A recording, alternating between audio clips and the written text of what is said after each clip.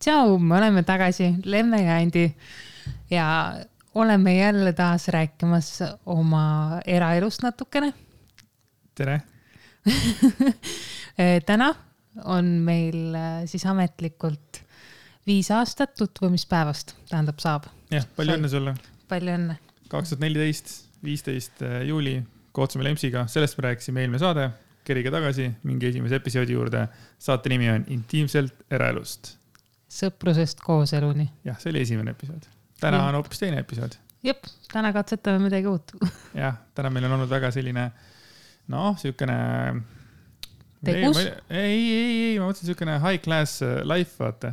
Nii. Et meie tänane elu on olnud üks suur lust ja lillepidu, 2 tundi fotosessiooni, siis paar tundi väljas söömist, väljas käimist ja siis nüüd paar tundi podcasti, et siukene väga siukene fine life, vaata.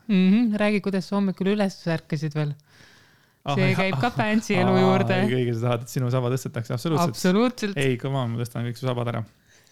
Palju mul neid on? Magan siis hommikul rahulikult. Näen mingit und. Järsku käib mingi heavy muusika hakkab mängima. Ei ole tegelikult Lemps täna hommikul tõi mulle kohvivoodisse.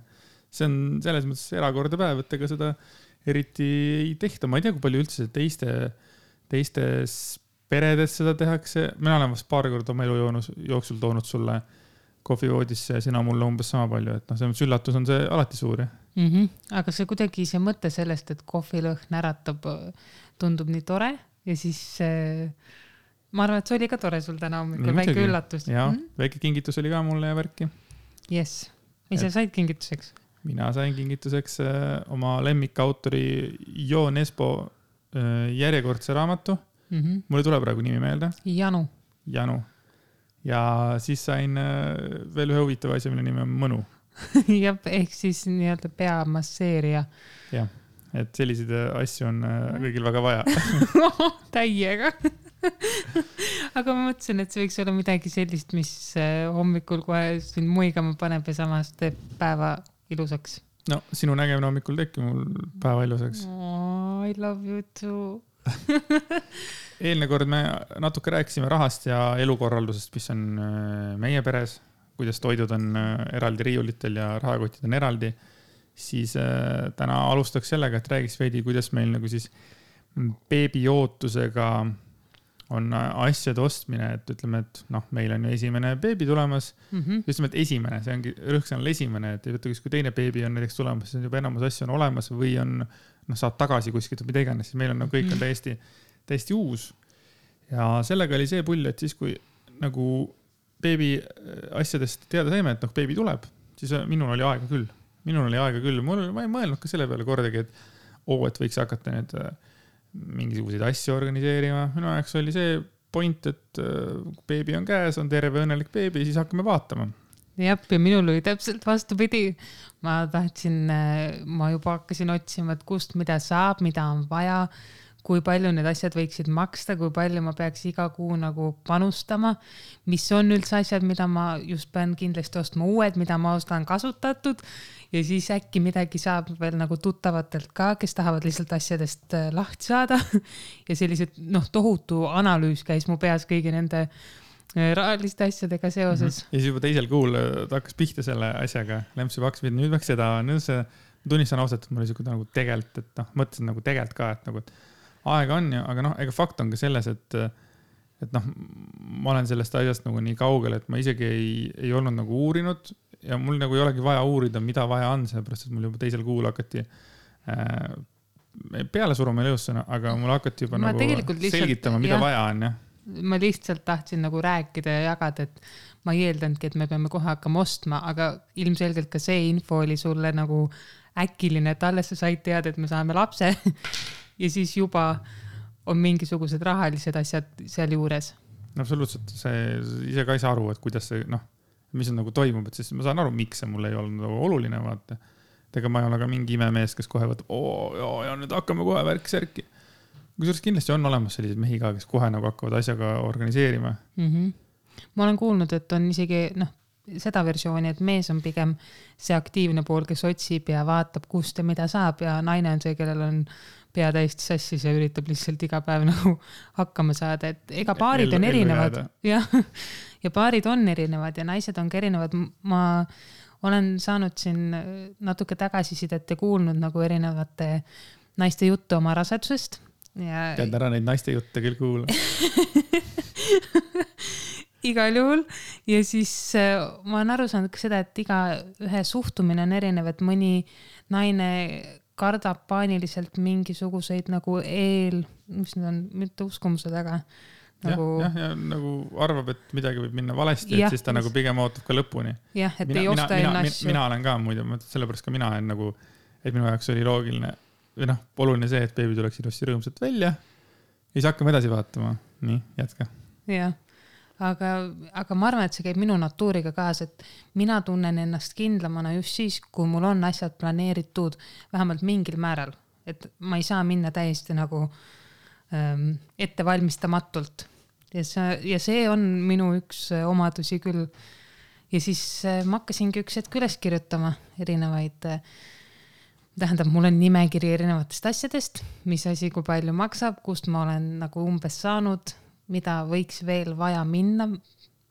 Kindlasti on ka mõned asjad, mida me nagu kogeme nii-öelda siis, kui beebi on käes, et kas seda reaalselt läks vaja või ei läinud vaja. Aga ma kuidagi pean olema ette valmistunud. Mis on, ma räägin 10 punkti. Aitäh! 100 punkti. Jah, ma arvan, et see oli, meil vist tekkis mingisugune diskussioon ka sel teemal alguses. Me ei saanud nagu teist aru. Päris mitu korda me rääkisime, ei saanud aru. Jah, kuni üks hetk me vist tulime mõlemad poolele teele teineteisele vastu, et mina sain aru, et see ongi minu valdkond pigem, millele ma nagu keskendun ja ma ei pea sind veel nii ruttu detailidesse nagu kaasama, et sa jõuad selle kõigega kaasa tulla. No, minu loogika on ka selles, et kuna sina elad selle sees, selles mõttes, sina hakkasid tundma, kuidas sinu sees kasvab elu.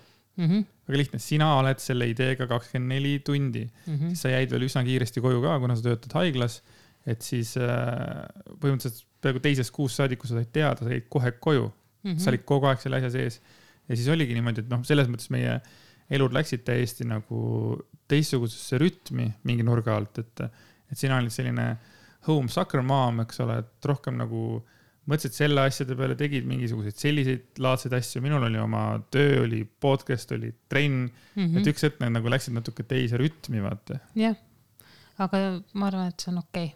See on muidugi okei, seepärast, et ega nagu see ei juhtunud niimoodi, et ma läksin hommikul 7 kodust ära ja õhtul kell 10 tulin, et ikkagi selles mõttes, et ega aega ma olen leidnud alati teineteise jaoks. Muidugi. Et kui on inimesed, kes ei leia teineteise jaoks aega, siis ma arvan, et on palju prioriteetides paigas. Ja siis teine variant on see, kui ütleme, tõesti on inimesel, ütleme, mingid lapsed ja asjad, et meil on selles mõttes ju, me tuleme nullist ju. Meil ei ole ühtegi kanda, mitte ei ole nagu kaasas kuskilt võetud, et me oleme kahekesi ju. Et meil on nagu see aeg teineteise jaoks, et vahepeal mul on nagu raske mõista. Võta, teed ju see lauset, et kerge on hukka mõista, raske on mõista.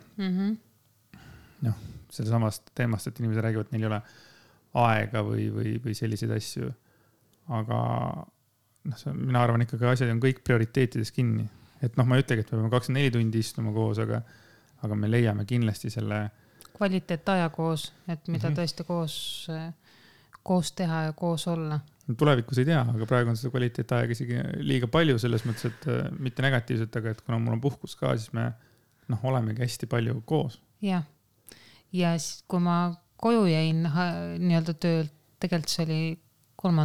kuult vist, umbes 3. kuult jäin koju, siis see ongi nagu minu aega on palju rohkem, kuna eriti nüüd viimaste nädalate jooksul ma ei ole tohtinud enam teatud asju teha, et ma pean ennast hoidma ja säästma, et siis mul ongi seda vaba aega nii palju. Et muidu ma varem olin alati, et mul oli töö, mul oli trenn, mul olid veel mingid asjad siin-seal ja siis me nagu nägime võib-olla nagu vähem. Kodus. See on täiesti loogiline. Jah, aga see ongi see, et kui tuleb ka nüüd uus eluperiood, kus ma olen rohkem kodus, siis me lihtsalt harjume ümber ja mängime need asjad ümber ja leiame ikka teineteise jaoks piisavalt aega. Aga me eelmise osas ei rääkinud ju, kellena sa töötad? Ei rääkinud jah. Ma töötan Tartu Ülikooli kliinikumis õena. Teen vähihaigetele keemiaravi, kiiritusravi patsiente jälgin, nõustan keemiaravi patsiente. Et see nagu täitsa nagu mitu suunda nii-öelda ühes selles onkoloogia keskuses. Aga see pole veel kõik. Mis tööd sa veel teed? Ja siis ma tegelikult annan ka trenne Tartu Impulse spordiklubis. Teen Zumba Gold ja Zumba Gold Toning treeninguid. Et võrreldes tavasumbaga, need on siis nii-öelda lihtsamad natukene inimestele. Said ju tegelikult päris pikalt anda neid ju mingi 7. kuun ikka või? Jah. Ma nüüd natuke arvutan kiirelt. Jah, umbes 7. kuuni ma andsin trenne ise veel 2 korda nädalas. Siis ma jätsin trennide andmise ära, sest ma tundsin, et lihtsalt kõhul hakkab. Nii-öelda, et ma tunnen nagu survet ja hingeldamine ja sellised asjad, et tundsin, et on targem ära lõpetada. Ja siis ma 6 aega sain veel nii-öelda ise käia trennis, et käisin sinuga koos, käisime jõusaalis, vahepeal ma käisin Impulsis ujumas, käisin isegi joogas ja siis nüüd ma enam ei tohi midagi teha, keeld pandi peale. Mis sa arvad sellest erinevatest arusaamadest inimeste poolt, et mõni on niimoodi, et ta saab teada, et ta on rase ja siis ongi kõik show. Tema ongi nagu, tema rohkem ei liiguta põhimõtteliselt. Ma olen kuulnud ka selliseid lugusid. No minu jaoks ma isegi ei suudaks ette kujutada, et ma tõesti nagu mingi 8-9 kuud, 10 kuud üldse mitte midagi ei tee, et minu keha on harjunud ikkagi mingisuguse aktiivsusega ja ma arvan, et see on tegelikult nii mitte ainult mulle, vaid ka beebile vajalik, et ennast liigutada, kas või teha pikemaid jalutuskäike, aga kuna mina ei ole jalutaja, ma nagu mul õde ütles selle kohta kunagi väga hästi, et temaga ei näe mõtet, et miks minna jalutama üksinda selles suhtes, et sa lihtsalt lähed õue selleks, et tulla koju tagasi, aga ringiga. No see on väike nii-öelda huumoriga öeldud. Aga mina ei ole ka jalutaja tüüpi, et mul on lihtsam minna, võtta see tunnikene trennis, kas siis rühmatreeningus või jõusaalis või basseinis ja teha seal see tund aega trenni ja siis tulla koju. Et minu jaoks on see lihtsam, aga ma arvan, et ma ei suudaks elu sees jääda mitte midagi tegema. Et mul on viimased 2 nädalat, kui ma nüüd ei ole tohtinud trenni teha, on tegelikult igatsus peal, et ma tunnen, et ma tahaks rohkem liigutada, et keha jääb juba nagu kohe, ma ei tea isegi, mis see õige sõna on, kangeks, pehmeks, kõike korraga. Et noh, ma tõesti igatsen ka oma neid Zumba Gold treeninguid, selliseid tantsulisi treeninguid. Aga ma loodan, et me leiame selle võimaluse, et nii kui beebi on käes ja natukene oled taastunud, siis et sa saad nagu minna kohe nagu jalule. Noh, ma loodan, kui sa tahad seda, et nagu kohe jalule, mitte nagu... Ja, ma tegelikult väga tahaksin, et ma annan endale ilmselgelt mõistliku aja taastumiseks, et ma ei hakka nagu tagant kiirustama, aga kui ma tunnen, et mu keha on valmis, siis ma tahaks vaikselt hakata uuesti trenne andma ja ma arvan, et kõigepealt tuleb see kodus võimlemine ja siis ma alles hakkan trenne andma ja et noh, samm haaval, ma ei tee midagi uisapäise. Et ma tunnen oma keha piisavalt hästi, et tunda ära need piirid. Tore on kuulda, et see pikalt räägid, siis hakkad jälle hingeldama. Jah. Homme saab 36 nädalat, rasedusnädalat, nii et mul on täitsa olemas põhjus, miks ma hingeldama hakkan. Selge. Tagasi tulla korra selle onko teema juurde, siis sa said ju siin ühe suure auhinna alles vist selle aasta kevadel või? Tegelikult ma ise kavalpea. Ma sain oktoobris tegelikult Saksamaal. 18 oktoobris, jah.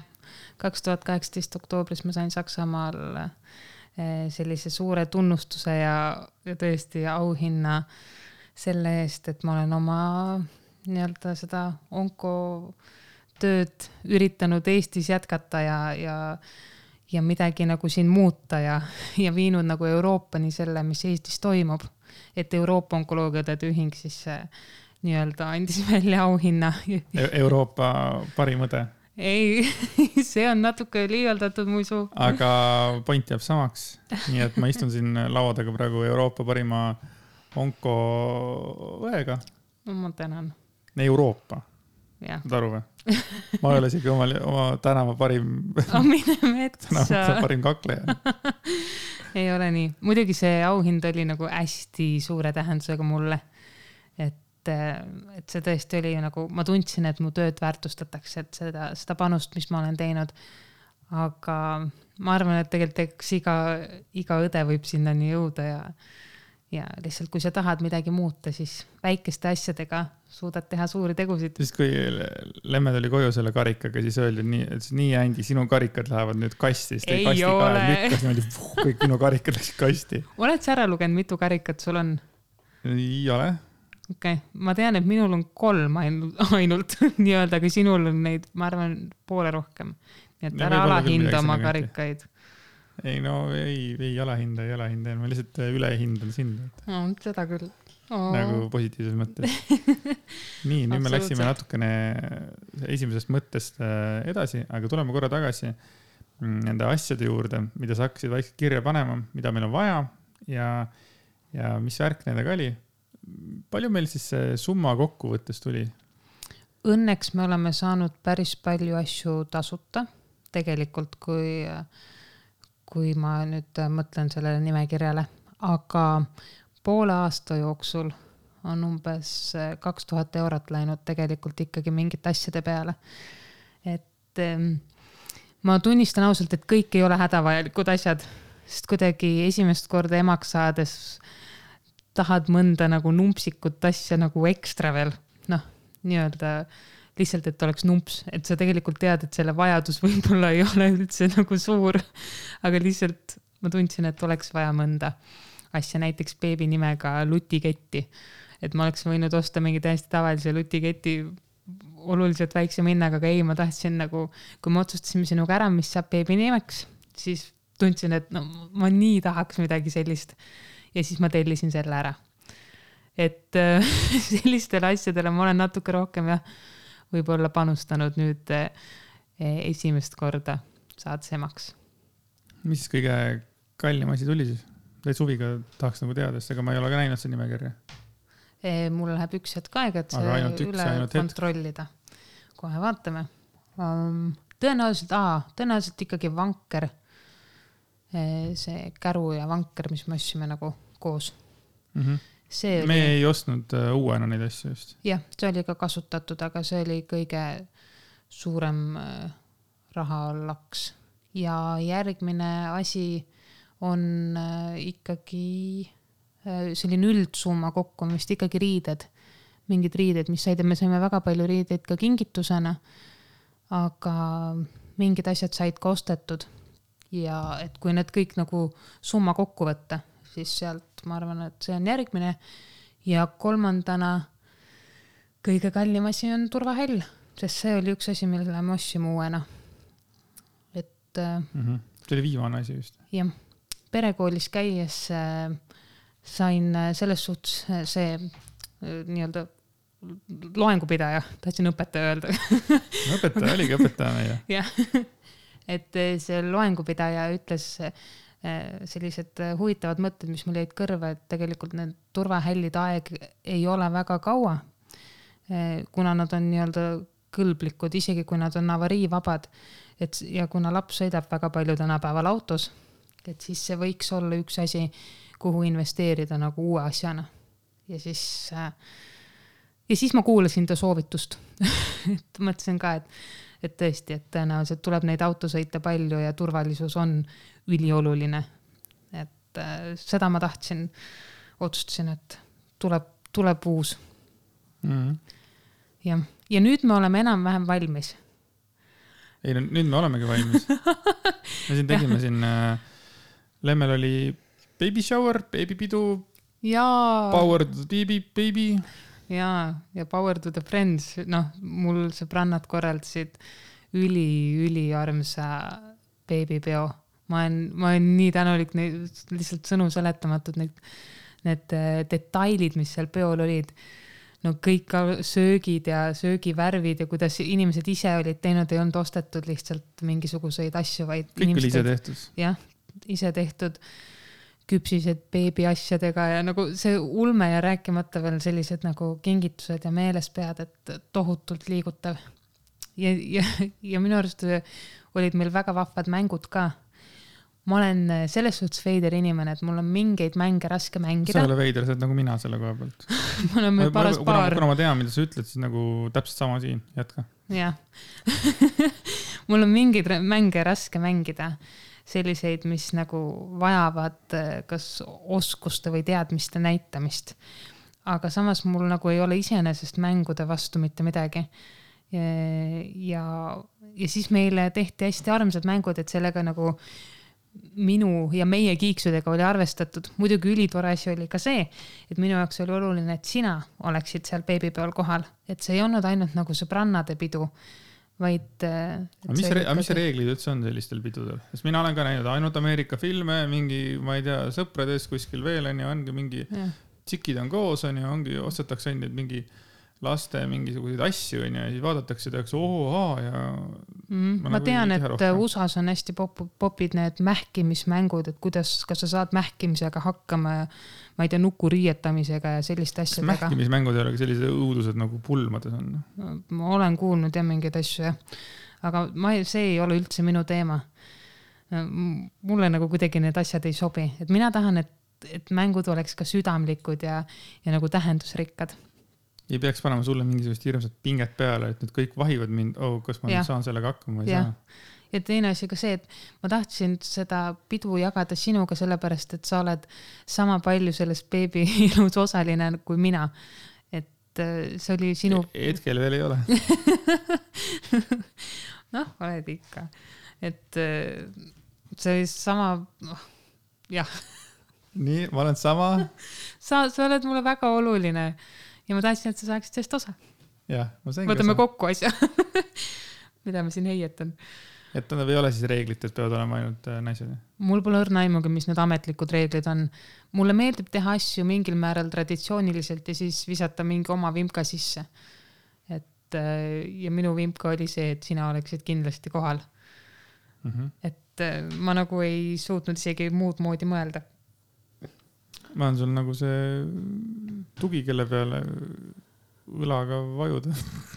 Jah, täpselt. Idea, mida ma öelda tahtsin. Üks hullult äge mäng oli see, et inimesed olid võtnud kaasa oma lapsepõlvepildid ja siis me pidime endiga ära arvama, kelle lapsepõlvepildid need on, kellele, mis kuulub. Ja see oli ikka päris raske. Ma üksinda ei oleks seda suutnud. Ma räägin, 2 pead on ikka 2 pead. Et tiimina me saime väga hästi hakkama. Sina said nendega hakkama, keda sa olid väiksena näinud, ma vaatasin. Jah. Et need sul tulid ette kohe. Ja mina siis hakkasin panema nägude järgi. Ja me saime kõik täppi välja arvatud 2 inimest. Jah. Et ühega oli see pull, et me nagu kohe võtsime need pildid, siis esimene üks pilt nagu kohe, mis nagu, see on see kohe, me isegi mõelnud sekundid, kohe andsime sellele nagu inimesele ja pärast tuli välja, et see oli meie põhimõtteliselt ainuke vale, mis läks vahetusse ühe teise inimesega, selles mõttes nagu ainuke vale. Ja me saime sellised, üks osa mängudest oli ka see, et inimesed kirjutasid nii-öelda lõpetasid lauseid, mida nad nagu beebile soovivad, et pool lauset oli ette antud ja siis inimene sai ise lõpetada. Ja me pärast lugesime neid kodus ja väga südamlikud ja hästi ilusad, et need on asjad, mis jäävad ka beebile nagu alles, et kui ta suureks saab, siis saab tema neid lugeda ja näha, mida talle on soovinud nagu head. Ja siis nagu kehaosade poolest siis mitu korda öeldi minu silmad. Et ma arvan, et beebil tulevad isa silmad ja ema... Mul oli ikka tantsuoskust oli mitu korda. Ja vist seda naeru ka. Minul oli vist tähelepanelikkust ja enesekindlust, mingid sellised asju. Et hästi tore. Tõesti äge. Mis oli siis kõige ägedam hetkelt peost? Ma usun, et kõik oli äge. Mis oli kõige ägedam? Tõesti on muide raske, sellepärast, et see aeg lendas minu jaoks. Me olime lõpuks kokku 5,5 tundi või? Jah. me olime 5,5 hommikul tundi läksime, järgmine õhtu tulime. peaaegu. Aga see aeg läks minu jaoks nagu tunni aega oleks läinud, nagu šah ja what? Et tõesti see lends, et mul oli hästi tore, ma loodan, et rahval oli ka tore, et kui ma kunagi kartsin kutsuda kokku erinevatest seltskondadest oma sõbrannasid, mõeldes, et nad nagu mingil põhjusel ei peaks sobima oma vahel. Aga ma arvan, et sobivad küll inimesed omavahel kokku. Nüüd ma hakkan mõtlema, et võib-olla see on õigustatud mure siis, kui ei ole seotud alkoholiga asjad. Sellepärast, et inimesed on ikkagi, eestlased on sellised vaoshoitud inimesed, sa ei lähe väga rääkima võõraste inimestega juttu. Aga siis, kui ütleme, meil ei olnud peal alkoholi, aga kui näiteks on mingisugune pidu, kus mingi alkoholi voolab, siis 3-4 tunni pärast on kõik on sõbrad. Võib juhtuda. Ja, või siis on see seltskonda kihistumine muidugi. Ja. No see, ma arvan, et beebipidu on number 1 koht, kus ei peaks olema alkoholi. Ei tohiks olla. Jah, et see ei ole see koht esiteks, kus nagu, see oleks hästi veider, sorry. Sa näitasid mulle Instagramist ühte story't vist kellelgi või? Ja, näitasin jah. Mis oli nagu hästi vale nagu meie loogika järgi. Seal oli, stories oli üks väike tüdruk, kes tegi tantsuliigutusi selle bumerangi selle efektiga. Ja tema ees suurelt oli poekäru, kus oli suurtes kogustes alkoholi, kanget alkoholi. Ja siis ma vaatasin seda story't ja see lihtsalt tundus nii vale, et nagu õnnelik laps tantsib alkoholipudelite ees. Kuigi tegelikkuses nagu see ei jäta arvatavasti lapsele mitte mingisugust märki ega midagi vaata. Aga kuskil on see aga vaata. See on minu jaoks lähevad veel hullematesse hunnikutesse need asjad, kui ütleme, ma ei tea, isa kõnnib lastega käest kinni või lapsega käest kinni ja teises käes on siis nagu pudel, kus ta joob alkoholi. Kas sama on suitsuga? Sama on suitsuga on veel hullem. Suitsuga ei ole vähesed need korrad, kui ma olen näinud, et inimene lükkab käru ja teeb samale söö suitsu. Et siis on nii, et vau, nagu tegelikult. Ma kahjuks olen märganud, et näiteks nende poodide ja kaubanduskeskuste ees, kus on see ala piiritletud, see suitsuvaba ala, siis tegelikult inimesed, kes suitsetavad, jäävad täpselt selle ala nagu sinna ääre peale, aga nad tõenäoliselt ei mõtle sellele, et tuulega see viib ikkagi nagu inimestele, kes seal ukse ees on nagu selle lõhna nii-öelda näkku. Et näiteks, mis minul on see, et mul on eluaeg olnud suitsuhaisu vastu ebameeldivus. Ma ei ole kunagi suitsu proovinud, ma ei kavatsegi ei vesipiipu ja midagi sellist, see oli lihtsalt lapsest peale mul põhimõte iseendale. Ma lihtsalt ei tahtnud. Ma ei arva, et ma millestki oleks ilma jäänud, aga ma arvan selle tõttu ka see lõhn on minu jaoks ebameeldiv. Ja nüüd näiteks rasedana, kus ma tunnen lõhnu veel nagu spetsiifilisemalt, et siis tegelikult on vahest on nagu päris vastik minna poodi sisse, uksest, lihtsalt välisuksest sisse, et sa nagu või ka välja tulla, et sa lähed poest välja, eeldad, et ma saan värsket õhku, näiteks kui mul hakkaski rasedana poes halb ja tegelikult sa saad esimese laksuna selle suitsuhaisu, millest sul hakkab veel rohkem halb ja siis sa ruttu üritad nagu kõndida veel paarkümmend meetrit edasi, et saad seda värske õhu laksu. Et need on need asjad, mille peale inimesed sageli ei mõtle. Inimesed ei mõtlegi need, kes suitsetavad, et vana suitsetajana 14 aastat staaži ja nüüd siis 7,5 aastat suitsuvaba elu elades. Ma ei mäleta kordagi, ma oleks kordagi mõelnud kellegi peale üleüldse, et suitsuhais võiks olla negatiivne. Ma ei mõelnud isegi selle peale, et minule jääb külge suitsuhais. Ma ei mõelnud, et minu suudlemine võib olla vastik, kui ma olen otse suitsetamast tulnud rääkimata sellest, et mina teen suitsu, kus mina tahan, sellepärast, et see ei ole keelatud. Et ma arvan, et see, ma ei teagi, kas see tuleb vanusega, kas see tuleb kogemusega või millega see tuleb, aga mina tean, et mul ei olnud mitte mingisugust, mul ei olnud sooja ega külma, kes oli seal, kui mina suitsu tegin. Aga nüüd sul on, nüüd sa nagu näed seda asja hoopis teistmoodi, sa oled ka arenenud õnneks. Ma mõtlengi, et ma ei tea, mis see nendest on, siis kas kõik need 3 kokku, et ma ei tea, elukogemus, vanus ja ma ei tea see, et ma suitsu maha jätsin, kes teab, kui ma praegu siiamaani suitsetaks, siiamaani ükskõik. No mina olen alati, mind on üles kasvatatud selle mentaliteediga, et teistega tuleb arvestada. Ja mina nagu oma tegevusi tehes ma ikkagi üritan mõelda nagu ka teiste peale, et see ei ole, mu elu ei ole ainult minu enda kasu, vaid ma ka annan midagi nii-öelda teistele. Ja see minu jaoks on nii loogiline jällegi selline nagu mõte, et kui ma ka teeks midagi sellist nagu nagu suitsetaks, ma ei taha mõeldagi, aga kui ma teeks, siis ma ikkagi nagu prooviks teistega arvestada. Et võib-olla see on ka mingisugune isikute erinevus või kas siin võib nagu lahterdada mehi naisi, ma ei tahaks, aga võib-olla lihtsalt... Ma arvan, et ei. Võib-olla kõik kokku. Elukogemus, suhtumine juba väiksest peale, vanus, mis iganes, et võib-olla kõik need koos mõjutavadki. Ma eks meie eluteed olla täiesti erinevad ka olnud oma nagu minekult otsast kuni siiamaani nagu täiesti erinevad, et noh, ma ei tea, kas oleks minu mõttemaailm olnud teistsugune, kui ma oleks sinu peres kasvanud, aga samas võib-olla ma oleks jälle omakorda sattunud juba väiksena kellegi sõbraga kuhugile, ma ei tea, koerusi tegema, mida iganes ja noh, nii edasi, et noh, me ei saagi seda kunagi teada. Me saame rääkida ainult enda kogemustest, et... Aga minu arust on huvitav, kui me saime 5 aastat tagasi tuttavaks, siis ma mäletan seda mõtet küll endas, et me oleme nagu nii erineva taustaga, kui vähegi võimalik on põhimõtteliselt. Sellest võib kunagi hiljem nagu lahata seda teemat. Aga samas me oleme nagu jõudnud kusagile koos, et noh, elu on meid kuidagi kokku viinud ja samas kui need aastad nii-öelda hakkasid mööda minema ja me pidevalt suhtlesime, me nagu õppisime teineteiselt nii palju. Me oleme võib-olla mingil määral 2 äärmust, kes on jõudnud keskteeni ja üks hetk sellest keskteest nagu koos edasi liikunud. Kui ma olen juba äärmusesse langenud. Uude äärmusesse või? Ja, ei suitseta ei joo, vaata.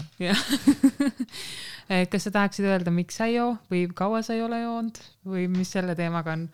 Miks sa ei joo praegu? Ma võin sellest rääkida küll, et täiesti suvaline kokkupuude ühe vana tuttavaga jõusaalis, kes rääkis, et ta ei ole joonud, ma ei tea, mingisugune mitu aastat. Küsin ka, et aga miks sa ei joo? See on tavaline küsimus eestlaste kohta, et mitte sa ei küsi, et miks sa täna jood, vaid sa küsid, miks sa ei joo? Siis ta ütles, et no ma ei tea, ma ei taha, et poomakat oleks. Et tore on elada ilma ühega hommikuta, kus on poomakas. See mõte jäi mul kuidagi idanema niimoodi pähe. Ja siis ma võtsin otsuse vastu, et okei, ma aasta 2019 ei joo. Aga ma jätsin nagu uksed endale lahti, et võib-olla on mingisugune 1 või 2 üritus, kus ma võib-olla võtan, et äkki see on ikkagi ka minu jaoks natukene võib-olla liiga kohe äärmusse minek, et ikkagi jätan endale ukse lahti. Ja võtsin otsuse vastu ja esimest korda ma siis võtsin alkoholi see aasta siis 10. juuni või? Jah, me käisime kontserdil.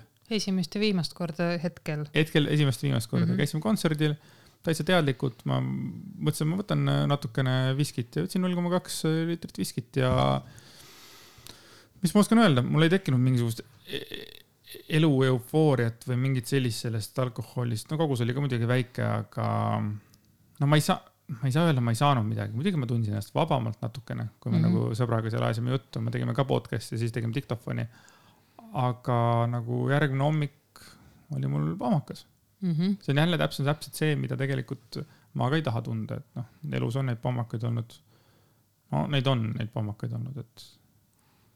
Kas sinu jaoks oli raske teha see otsus või kas sa nägid nii-öelda, kas sul oli raske esimese 2 kuu jooksul, kui sa nii-öelda olid selle otsuse vastu võtnud? Need 2 asja, rasedus ja see otsus tuli tegelikult samal ajal peaaegu. Mis tähendab, et see tegi omakorda kergemaks selle, et ilmselgelt, kui sina jooksid kodus, kui tahaksid, me oleme laupäeva õhtul kodus ja me tahaksime süüa saiakest ja juua natukene veini, paar pokaali, eks ole, noh, siis ilmselgelt see oleks mulle nagu raskem, eks ole. Et noh, selle mõttes on 2 asja kokkusattumus. Hea kokkusattumus. Selles mõttes, et minu otsus ja Peepi ootus oli samal ajal, et praegu me oleme sinuga jälle samas punktis, et samamoodi, et ka sünnipäevadel sina ei ole nüüd siin juba peaaegu aasta aega, eks ole, peaaegu lonksugi isegi mitte veinikest võtnud, nii et noh. Mina jätsin ära novembri keskelt, siis kui ma aimasin, et äkki ma võin nagu olla. Aga jah, selle nii-öelda vastuse me saime natuke hiljem teada, et või selle kinnituse. Aga jah, ma võin öelda, et novembri keskpaigast alates ei ole mina tarbinud alkoholi lonksugi. Siis 1,5 kuud rohkem minust, aga nüüd ma olen ära rikkunud, aga see ei ole ära rikkumine. Aga miks ma võtsin 1. jaanuar on ikka vana hea see, ma ikka meeldib seda öelda, et see ei ole uue aasta lubadus, vaid see on ilus kuupäev, mis meelde jätta. Sama oli mul ka suitsumaha jätmisega, et kui ma 2010, siis 31. detsember tegin viimase, siis 2011, 1. jaanuar, siis sellest saadik ma ei suitsetanud. Ja sa olete, kas on mingi uue aasta lubadus. Nope, see on hea kuupäev, mulle meeldivad kuupäevad. Ma olen numbrite inimene. Mul on vaja nagu kuupäevasid, ma ei taha meelde, et 12 aprill või 7 juuli või mis iganes, et ei saa ka arvutada, nüüd ma olen 8 aastat suitsetada midagi. Noh, muidugi samas võib ka öelda, et see ei ole tegelikult oluline. See on oluline, ongi see, et esimesed võib-olla esimene või teine aasta, et ega seal alkoholi samamoodi, et kui nüüd nagu alkoholi ei pruugi, siis mõtled pidad, ma pole nii ka pruukinud, siis miks sa ei pruugi. No see selleks. Aga et mida aeg edasi, seda vähem nagu oluliseks see muutub. See on lihtsalt niisugune ilus number, mida öelda, kui tuleb mingisugune teema ja siis nagu saad oma kogemusi jagada. Ja sul tõesti on numbritega mingisugune eriline teema, et sulle meeldivad numbrid, sulle meeldivad sellised statistilised asjad, et see on väga hea, kui selline kuupäev sulle jääb meelde. No jah, teist kuupäevad jääks ka meelde, aga see kuskil on jälle see aga vaata, kui ma saan valida, siis ma valin ikkagi 1. jaanuar, mitte ma ei tea, 14. aprill. 14. aprill on väga oluline päev. Absoluutselt, aga noh, you know what I mean. Ja. Aga ei tea, mis need numbritega, mul kogu aeg on olnud väiksest saadiks numbritega mingisugune, ma ei tea, armastussuhe täiesti. Ma olin väiksena, ma räägin 8 aasta, 9 aasta, nagu ma hakkasin üles kirjutama olümpia, kõik, kes olümpiale osalesid, et 1., 2., 3. koht ja siis ma hakkasin edetabeleid kirjutama ja need numbrite, nagu see tähtsus mu elus on kogu aeg nagu kasvanud. Praegu on üks suur number. Jah, ongi need statistika andmed ja topid. Sulle meeldib hästi toppe teha. Jah, edetabelid. Enam ma väga toppe ei tee, aga ma jälgin neid, et kuna mul on ka teine podcast, Erilasepesa podcast, et siis nagu ma hoian pilku peal täpselt, kus me nagu oleme teistega võrreldes. Et see mingisugune võrdlemise moment peab olema sellistel asjade puhul nagu oluline. Mingil põhjusel on palju lihtsam oleks elada, kui see ei oleks oluline. Sa kunagi hiljuti ütlesid mulle ka midagi korrutustabeli kohta, et korrutustabeli oskamine on sinu jaoks nagu oluline, et inimene oskaks korrutustabelit. No mul on mingid hästi tugevad arusaamad, nagu sa oled märganud aastate jooksul, et minu jaoks on nagu inimene kohe muutub kuidagi negatiivseks, kui ta ei tea mingisuguseid asju. Näiteks üks asi on maata vorm, mida ma olen nagu mitu korda üritan inimest selgitada. Ma lähen nagu täiesti nagu kettasse, kui ma näen, et ütleme 20, 30, 40 või 50 aasta inimene kirjutab maata 2 T-ga. Ma lähen hulluks nagu vähemalt oma mõttes ja siis ma nagu võib-olla ka mõnikord väljendan ennast nagu veidi aktiivsemalt. Aga korrutustabeliga on samamoodi. Ma nagu kui inimene ei tea korrustabelit, see on täpselt küsimus, et what? Oota, et nagu kus me oleme nagu, et... Ja, ma võin öelda, et ma oskan, aga mul läheb oluliselt kauem aega kui sul selle arvutamisega. Noh, mitte nüüd 100 aastat kauem, aga mul ikkagi läheb kauem aega. Et see on selline huvitav eripära sul või selline nagu numbrite värk. Ma räägin, sul on mingi numbrite värk, aga see on vahva. Igal ühel peab olema mingi ja, aga see on ka raske. Sa oled ju näinud ise ka, et ütleme, et kui ongi kas on mõne saate, YouTube'i video või mis iganes mingi asjaga, ükskõik millega on, et numbrid tuleb päris nii nagu läheb, siis tegelikult ma elan ka seda. Kuulaja numbreid. Kas kuulaja numbrid on mida iganes, et see, ma ikkagi elan seda ka tegelikult vähemalt oma mõtetes raskelt üle. Ma ju tean ise väga hästi, et see ei ole oluline ja tegelikult ma usun seda, et nii selle kui teise podcastiga, et kui me jõuame 1, 2, 3, 10 inimeseni, see on nagu, see on siukene, see on nii suur asi. Absoluutselt. Aga ikkagi Erilasepesa puhul ikkagi ma nagu jälgin neid numbreid nagu pingsamalt, et ma tean, kuidas see on 24 tunni jooksul alati läinud ja kuidas see on nii, et selles mõttes on selle podcastiga natuke lihtsam nagu nüüd tulla, et nagu suhteliselt mingisugust pinget ei ole. Me teeme seda lihtsalt, et jagada oma paarissuhte mõtteid, oma beebi ootusi ja igasuguseid siukse asju, et elulisi mõtteid, et äkki keegi saab ka siit nagu mingid ideid või saab samastuda, et igasugune nagu. Ja peale esimest saadet Lemmel juba Instagrami kirjutati päris mitme inimese poolt samastumise koha pealt. Jaa, et see on hästi hea, igasugune tagasiside on hästi tore. Aga eriti siis, kui see on positiivne tagasiside. et siis mul tekib ka see tunne, et minust on kasu, et hetkel, kui ma tegelikult ennast ei saa tööga väljendada, siis ma saan ennast väljendada siin olles, ikkagi jõuda inimesteni. Jaa, oma mõtted nagu välja öeldes omakorda on siukene eneseanalüüs on see. Ja ise selginemine, samamoodi, et kui sa ütled midagi välja, kui räägid, et noh, jah, täiesti nõus. Muide, mulle meeldib väga palju oma sõbrannadega arutleda just erinevatel teemadel. Ma ei tea, kas see on mingi naiste teema, aga see on naiste teema. Jah. Aga me lähme hästi süvitsi erinevatesse teemadesse ja võib-olla viimase poole aasta jooksul on mul natuke selliseid nagu sõbrannadega kohvikus käimisi jäänud ka vähemaks võrredes lihtsalt varasemate aastatega, kui ma nagu võrdlen. Et see on loomulik ja see ei ole midagi katastroofi, aga see on jälle see, et kui nüüd töö jäi ära ja siis trenn jäi ära ja sõbrannadega on ka natuke vähem selliseid nagu kohvitamise aegu üks ühele, et siis ma vajangi sellist nagu analüüsimist ja läbirääkimist võib-olla rohkem kui ma mõtlen, kui jõuame ka üks sinna punkti, et nii ei olegi midagi rääkida. No. Neid hetki kindlasti tuleb, aga siis elu viskab uued vimkvad sisse ja siis sul on jälle millestki rääkida. True. Ja ma usun, et eks beebiga koos kasvamine muudab meid veel, meie mõtteid omakorda ja siis me jõuame jälle mingit uute järeldusteni, et mul on tohutult hea meel, et sa oled nii kannatlik olnud minuga kogu selle raseduse aja. Et sa oled nii mõistev ja nii nagu, no ongi kannatlik olnud, see ongi parim sõna. Et aitäh sulle kogu sulle toe eest.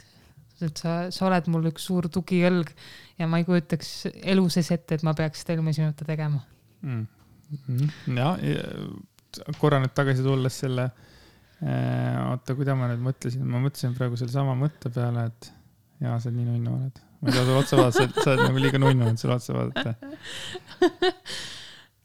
Selle kannatlikkuse koha pealt, et oleneb jälle, mis koha pealt inimesed kannatlikud on. Kui varem ma arvasin ka, panin kõik lahterdasin ütlema, et nii see on nüüd see, see on nüüd see, see on nüüd see.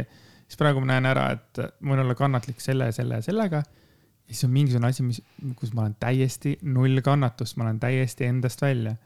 Ma kohe tuleb ette see, kui me paneme mingisugust asja kokku, näiteks mingisugust riiulit, näiteks midagi taolist. Juba kui ma seda tõmbasin karpi lahti, ma lähen nagu täiesti nagu, ma lähen stressi, keha läheb stressi. Kõik sellised olukorrad, eks ole, kus ma nagu tunnen ennast nagu halvasti ja see on nagu, see on ulme, et minul on nagu kerge rääkida.